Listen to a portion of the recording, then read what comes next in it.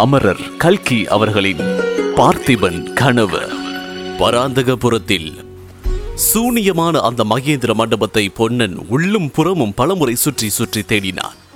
மகாராஜா எப்படி மாயமாய் போயிருப்பார் என்று சிந்தனை செய்தார். நேற்று சாயங்காலம் காட்டு வெள்ளத்தில் கரை சேர்த்தது முதல் நடந்தனவெல்லாம் ஒருவேளை கனவோ என்று கூட அவனுக்கு தோன்றியது. இதற்கு இடையில் வைத்தியனும் வண்டிக்காரனும் அவனை தொந்தரவு செய்ய தொடங்கினார்கள். தன்னிடம் ஆபத்து காலத்தில் செலவுக்காக வைத்திருந்த பொற்காசுகளில் ஒன்றை அவர்களுக்கு கொடுத்து அனுப்பினார். இளவரசருக்கு ஜுரம் முற்றி ஜன்னியின் வேகத்தினால் எழுந்து ஓடி போயிருப்பாரோ என்று பொன்னன் மனத்தில் தோன்றிய போது பகீர் என்றது. அவனும் பித்தம் கொண்டவனைப் போல் அங்கும் இங்கும் அலைய துவங்கினான். குடுகுடுவென்று நதிக்கரைக்கு ஓடுவான். மறுபடியும் மகேந்திர மண்டபத்துக்கு வந்து ஆசையோடு நெஞ்சு திக் திக்கென்று அடித்துக் கொள்ள உள்ளே எட்டி பார்ப்பான். மனம் கலங்கி இருந்தபடியால் என்னது செய்கின்றோம் என்று தெரியாமல் விக்கிரமன் படுத்திருந்த வைக்கோலை எடுத்து உதறுவான். பிறகு வெளியிலே வந்து உறையூர் சாலையோடு கொஞ்ச தூரம் போவான், மறுபடியும் திரும்பி வருவான். இப்படி ஒரு முறை அவன் திரும்பி மண்டபத்தை நோக்கி வந்தபோது மண்டபத்திலிருந்து சற்று தூரத்தில் இருந்த ஒரு பெரிய இலுப்ப மரத்துக்கு பின்னால் ஒரு உருவம் மறைவதை கண்டான். அது ஒரு சித்திர குள்ளனின் வடிவமாக தெரிந்தது. கொல்லிமலையின் அருவி பாதையில் தான் அன்று பார்த்த பயங்கர உருவங்கள் பொன்னனுக்கு ஞாபகம் வந்தன. நேற்று இரவு இருளில் நடந்த சம்பாஷணையும் நினைவு வந்தது. ஓஹோ, மகாராஜா நரம்பலிக்காரர்களின் கையிலேதான் அகப்பட்டுக் கொண்டார் என்று எண்ணிய போது பொன்னனுக்கு வந்த ஆத்திரத்துக்கும் துயரத்திற்கும் அளவே இல்லை. இந்த ஆத்திரத்தை எல்லாம் அந்த குள்ளன் மேல் காட்டிவிடுவது என்ற நோக்கத்தோடு பொன்னன் இலுப்ப மரத்தை நோக்கி வேகமாய் பாய்ந்து சென்றான். தன்னை பிடிக்க வருகின்றான் என்று தெரியாமல் மறைந்து நின்ற குள்ளன் மேல் திடீரென்று பாய்ந்து கெட்டியாக பிடித்துக் கொண்டு 2 குலுக்கு குலுக்கினான். முதலில் சற்று திகைத்த குள்ளன் விரைவில் சமாளித்துக் கொண்டு, என்னப்பா, என்ன சமாசாரம், எதற்காக இவ்வளவு ஆத்திரம் என்று கேட்டான். அடே குள்ள, மகாராஜா எங்கே என்று பொன்னன் அலறினான். மகாராஜாவா? அது யாரப்பா மகாராஜா? உடனே பொன்னனுக்கு தன்னுடைய தவறு ஞாபகம் வந்தது. உதட்டை கடித்துக் கொண்டு, அந்த மண்டபத்தில் படுத்திருந்தவர் எங்கே என்று கேட்டான். குள்ளன் தன்னுடைய இடுப்பு துணியின் மடியை அவிழ்த்து உதறினான். பொன்னனை கேலியாக பார்த்து, ஐயோ, என் மடியில் வைத்திருந்தேன் காணோமே என்றான். பொன்னனுக்கு இந்த கேலி ரசிக்காமல் குள்ளனை அடிப்பதற்காக கையை ஓங்கினான். துடுப்பு பிடித்த வைரமேறிய அந்த கையின் அடி குள்ளன் மேல் விழுந்திருந்தார். என்ன ஆகியிருக்குமோ தெரியாது. ஆனால் அதற்குள்ளே குள்ளன் உடம்பை ஒரு நெளித்து பொன்னனுடைய பிடியிலிருந்து விடுவித்துக் கொண்டு ஒரே பாய்ச்சலாக பாய்ந்து மறுகணம் மாயமாய் மறைந்தார். பொன்னன் அளவிட முடியாத கோபத்தோடு அங்குமிங்கும் ஓடினார். இதற்குள் இருட்டிவிட்டபடியால் 10 அடி தூரத்துக்கு மேல் கண் தெரியவில்லை. மேலும் இந்த இடத்தில் நாலாபுறமும் புதர்களாயிருந்தன. எனவே குள்ளனை கண்டுபிடிக்க முடியவில்லை. மிக்க மனசோர்வுடன் பொன்னன் திரும்ப எத்தனித்த போது திடீரென்று அந்த இலுப்ப மரத்தின் மேலே இருந்து ஊ என்று ஆந்தை கத்துவது போல் ஒரு குரல் கேட்டது. பொன்னன் திகிலோடு மேலே அண்டாந்து பார்த்தான். அடர்ந்த மரக்கிளையின் இருண்ட குள்ள வடிவம் காணப்பட்டது. இன்னொரு முறை ஊ என்று அழகு காட்டுவது போல் அவ்வுருவம் கூவிற்று.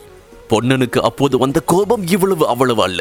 அந்த மரத்தை வேரோடு பிடுங்கி சாய்த்து விடலாம் என்று எண்ணினார். அப்போது குள்ளன், அடே புத்தியற்றவனே, மகாபத்திரகாளியின் பக்தனை உன்னால் என்ன செய்ய முடியும் என்று கேட்டார்.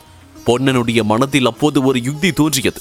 அதை பற்றி அவன் யோசித்துக் கொண்டிருக்கும் போதே குள்ளன், அடே முரடா, நீயும் மகாகாளியின் பக்தனாகின்றாயா? உன் கஷ்டங்கள் எல்லாம் நீங்கும் என்றான். என்னையா காளி பக்தனாக சொல்கின்றாய் என்று பொன்னன் சிரித்தார். ஏண்டா சிரிக்கிறாய்? ஜாக்கிரதை, காளியின் கோபத்துக்கு ஆளாவாய். அப்போது பொன்னன், நான் சேர்ந்து விட்டேனப்பா, சேர்ந்து விட்டேன். ஆனால் என்ன பிரயோஜனம்? கபால பைரவர் எனக்கு இட்ட கட்டளையை நிறைவேற்ற தவறிவிட்டேனே.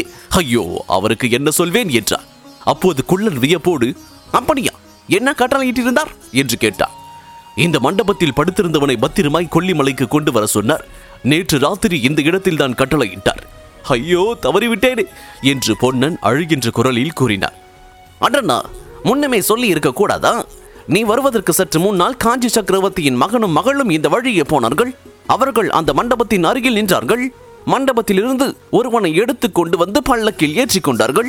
அவன் யார் என்று எனக்கு தெரியவில்லை, உனக்கு தெரியுமா என்று கேட்டான். இந்த கேள்வி பொன்னன் காதில் விழவில்லை. ஏனென்றால் அவன் வைத்தியனையும் கட்டை வண்டியையும் அழைத்து வந்த போது எதிரில் குதிரை பல்லக்கு முதலிய ராஜ பரிவாரங்கள் வருவதைக் கண்டு ஒதுங்கி நின்றான். குதிரை மேல் குந்தவி தேவியை கண்டதும் அவளுடைய கண்ணில் பட்டுவிடாமல் வண்டியின் பின்னால் நன்றாய் மறைந்து கொண்டான். பல்லக்கை அவன் கவனிக்கவில்லை. இப்போது அதெல்லாம் பளிச்சென்று ஞாபகம் வந்தது. குள்ளன் சொல்வது உண்மையா இருக்கலாம் என்று தோன்றிற்று. ஏனப்பா மௌனமாக இருக்கின்றாய்? என்ன யோசிக்கின்றாய் என்று குள்ளன் மரத்தின் மேலிருந்து கேட்டான். பொன்னன் அவனை பார்த்து, என்ன யோசிக்கின்றேனோ, உன்னை எப்படி காளிக்கு பலி கொடுப்பது என்றுதான் யோசிக்கின்றேன். என்று கூறி கீழே கிடந்த ஒரு கல்லை எடுத்து அவன் மேல் வீசி எறிந்தான். குள்ளன் அப்போது முன்னம் விக்ரமன் கத்தியை ஓங்கியவுடன் செய்ததை போல் வாயை குவித்துக் கொண்டு தீர்க்கமான ஒரு கூச்சலை கிளப்பினான். அந்த பயங்கரமான ஒலியை கேட்டதும் பொன்னனுக்கு உடம்பெல்லாம் மயிர் கூச்சல் எடுத்தது. அங்கிருந்து அவன் ஒரே ஓட்டமாக உறையூர் சாலையை நோக்கி ஓடத் துவங்கினான். அந்த காற்றாற்றங்கரையிலிருந்து சுமார் காத தூரத்தில் இருந்த பராந்தகபுரம் என்னும் ஊரை பொன்னன் அடைந்த போது இருட்டில் ஒரு ஜாமத்துக்கு மேல் இருக்கும்.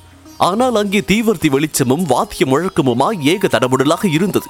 பொன்னன் என்னவென்று விசாரித்த போது சக்கரவர்த்தியின் திருக்குமாரரும் திருக்குமாரையும் விஜயம் செய்திருப்பதாகவும் அவர்களுக்கு வரவேற்பு உபசாரங்கள் அவ்வூர் கோயிலில் நடந்து கொண்டிருப்பதாகவும் அதற்காக ஊருக்கு வெளியே கூடாரங்கள் அடிக்கப்பட்டிருப்பதாகவும் தெரிந்து கொண்டார். அவர்கள் ஆலயத்தில் இருக்கும் சமயத்தில் தன்னுடைய சோதனையை முடித்துக் கொள்ள வேண்டும் என்ற எண்ணத்தோடு கூடாரங்கள் அடிக்கப்பட்டிருந்த இடத்திற்கு பொன்னன் விரைந்து சென்றார். ஊரை சேர்ந்தார் போல் ஒரு மைதானத்தில் கூடாரங்கள் அடைக்கப்பட்டிருந்தன. யுவராஜா மகேந்திரனும் குந்தவி தேவியும் கோயிலுக்கு போயிருந்தபடியால் இங்கே அவ்வளவு ஜனக்கூட்டம் இல்லை. சில காவற்காரர்கள் மட்டும் அங்கும் இங்கும் நின்றார்கள். பணிப்பெண்களும் ஏவலாளர்களும் கூடாரங்களுக்குள் படுக்கை விரித்தல் முதலிய காரியங்களை செய்து கொண்டிருந்தார்கள். மைதானத்தின் ஒரு புறத்தில் கிழுவை செடிகளால் ஆன உயரமான வேலி அமைந்திருந்தது. அந்த வேலி ஓரமாக பொன்னன் சென்றார். ஓர் இடத்திலிருந்து 2 பணிப்பெண்கள் வம்பு பேசிக் கொண்டிருந்தது அவன் காதில் விழுந்தது. ஏண்டி மருகதோ, திருவெண்ணை நல்லூரில் போய் இரவு தங்குவதற்காக அல்லவா ஏற்பாடு இருந்தது, இங்கே எதற்காக தங்கியிருக்கின்றோம் என்று ஒருத்தி கேட்டாள். உனக்கு தெரியாதா என்ன? வைத்தியர் சொன்னாரா நோயாளிக்கு அமைதி வேண்டும் என்று. பல்லக்கிலே நெடுந்தூரம் தூக்கி கொண்டு போனால் அவரது உடம்பு நெகிழ்ந்து கொள்ளலாம் என்றாராம். அதற்காகத்தான். ஆமாண்டி, அது யாரடி அப்பேற்பட்ட நோயாளி? அவனுக்காக இவ்வளவு தடபுடல் படுகின்றதே. அவன் செண்பகத்தீவிலிருந்து வந்த ரத்தின வியாபாரியாம், தேவசேரன் என்ற பெயராம். மாமல்லபுரத்து வீதியில் தமது தேவியை பார்த்தானாம். உறையூரில் இருக்கும் தன் தாயாரை பார்க்க போவதாக சொன்னானாம். அவன் அந்த ஆற்றங்கரை மண்டபத்தில் அனாதையாய் கிடக்கவே தேவி அவனை நம்மோடு உறையூருக்கு அழைத்து கொண்டு போகலாம் என்று பல்லக்கில் ஏற்றிக்கொண்டாள். அடி மரகதோ, இதில் ஏதோ மர்மம் இருக்கின்றதடி. என்ன மர்மம்? கட்டாயம் இருக்கின்றது. இல்லாவிட்டால் வழியில் அனாதையாய் கிடந்தவனுக்கு இப்படி ராஜ வைத்தியமும் ராஜோபசாரமும் நடக்காதடி மரகதம். சிச்சி, அவனை இந்த ஊரிலேயே விட்டுவிட்டு வைத்தியம் பார்த்து அனுப்பி வைக்க சொல்லலாம் அல்லவா? நம்மோடு எதற்காக பல்லக்கில் ஏற்றி அழைத்து போக வேண்டும்? ஆமாண்டி தங்கோ, அதற்கு காரணம் இருக்கின்றது. ஆனால் உனக்கு சொல்ல மாட்டேன். சொல்லாமற் போனால் நான் உன்னோடு பேச போவதில்லை. இல்லையடி, கோபித்துக் கொள்ளாது. இங்கே கிட்டவா, சொல்கின்றேன். யார் காதிலாவது விழப்போகின்றது. சொல்லு பின்னே. உறையூர் ராஜகுமாரன் செண்பகத்தீவில் தான் இருக்கின்றானாம். அவனை நம் தேவி காஞ்சி நகர் வீதியிலே பார்த்ததும் அவனை மன்னிக்கும்படி சக்கரவர்த்தியிடம் வேண்டிக் கொண்டது தெரியுமோ இல்லையோ? அந்த ராஜகுமாரனை பற்றி விசாரித்து தெரிந்து கொள்ளலாம் என்றுதான் பின்னோடு இந்த ரத்தின வியாபாரியை அழைத்து வருகின்றார்கள். ஓஹோ, அப்படியானால் உறையூருக்கு போன பிறகும் இவன் தம்முடன் வசந்த மாளிகையில தான் இருப்பானாகும். ஆமா. ஏண்டி மரகதம், இந்த ரத்தின வியாபாரியை நீ பார்த்தாயாடி? பார்க்காமல் என்ன? நான் தானே அவனுக்கு மருந்து கொடுக்கின்றேன். அவன் இளம் வயதாமேடி. ஆமாம், அதனால் என்ன? ரொம்ப அழகாய் இருக்கின்றானாமே, முகத்தில் களை சுட்டுகின்றதாமே. அதற்காக எனக்கு என்னமோ மரகதம் கொஞ்சம் கூட பிடிக்கவில்லை. அப்படிப்பட்டவனை நமது தேவி தன் பக்கத்தில். அடி பாவி, தேவியை பற்றி ஏதாவது சொன்னாயே உன் நாக்கை சுட்டு விடுவேன். தேவியை பற்றி நான் என்னடி சொன்னேன்? ஏதோ சொல்ல ஆரம்பித்தாயே. சி, தேவியை பற்றி சொல்வேனோடி. அப்படிப்பட்ட இளம் ரூபவானுக்கு பக்கத்தில் உன்னை கொண்டு போய் விட்டு மருந்து கொடுக்க சொன்னால் நீ லேசுப்பட்டவளாடி, பெரிய மாயக்காரியாச்சு. வேறு ஏதாவது மருந்து கொடுத்து விட்டாயானால்? ஐயோ, கிள்ளாதடி. இப்படி பேசிக்கொண்டே பணிப்பெண்கள் இருவரும் வேலி ஓரத்திலிருந்து அப்பால் போய்விட்டார்கள். பொன்னன் மேற்கண்ட சம்பாஷணையில் ஒரு வார்த்தை விடாமல் மிகவும் கவனமாய் கேட்டான். அவன் மனதில் வெகு காலமாக அறிந்திராத மகிழ்ச்சி உண்டாயிற்று. இன்னும் கொஞ்ச தூரம் வேலி ஓரமாக போனான். ஒரு கூடாரத்தில் கொஞ்சம் கலகலப்பாக இருந்தது. அங்கே வேலியை சற்று விளக்கிக் கொண்டு உற்று நோக்கினார். தீவர்த்தி வெளிச்சத்தில் கட்டிலில் விக்ரமன் படுத்திருப்பதும் பக்கத்தில் வைத்தியர் உட்கார்ந்து கையை பிடித்து பார்த்து கொண்டிருப்பதும் தெரிந்தது. சற்று நேரம் உற்று பார்த்து கொண்டே இருந்துவிட்டு பொன்னன் அங்கிருந்து திரும்பினான். இதன் தொடர்ச்சியை பொன்னனின் சிந்தனைகள் இதில் தொடர்ந்து கேட்கலாம். இதுவரை அமரர் கல்கி அவர்களின் பார்த்திபன் கனவு கேட்டீர்கள். உங்களுக்காக வழங்கிய நான் DJ முருகா. இந்த பாட்காஸ்ட் பற்றிய உங்களுடைய கருத்துக்கள் மற்றும் விமர்சனங்களை என்னோடு பகிர்ந்து கொள்ளுங்க. ஃபேஸ்புக்கில் ஃபைண்ட் செய்ய murugan.radio மற்றும் இன்ஸ்டாகிராமில் ஃபைண்ட் செய்ய murugan.dj. எங்களுடைய சவுத் ரேடியோஸ் குழுமத்திற்கு 5 நட்சத்திர மதிப்பெண்களையும் மற்றும் உங்களுடைய அன்பான ஆதரவையும் வழங்கிடு சவுத் ரேடியோ செயலியின் ஹோம் பேஜ் பகுதியில் உள்ள அனௌன்ஸ்மெண்ட் பிரிவிற்கு செல்லுங்கள். மீண்டும் மற்றொரு பாட்காஸ்டில் சந்திப்போம். உங்களின் அன்பான ஆதரவிற்கு நன்றி.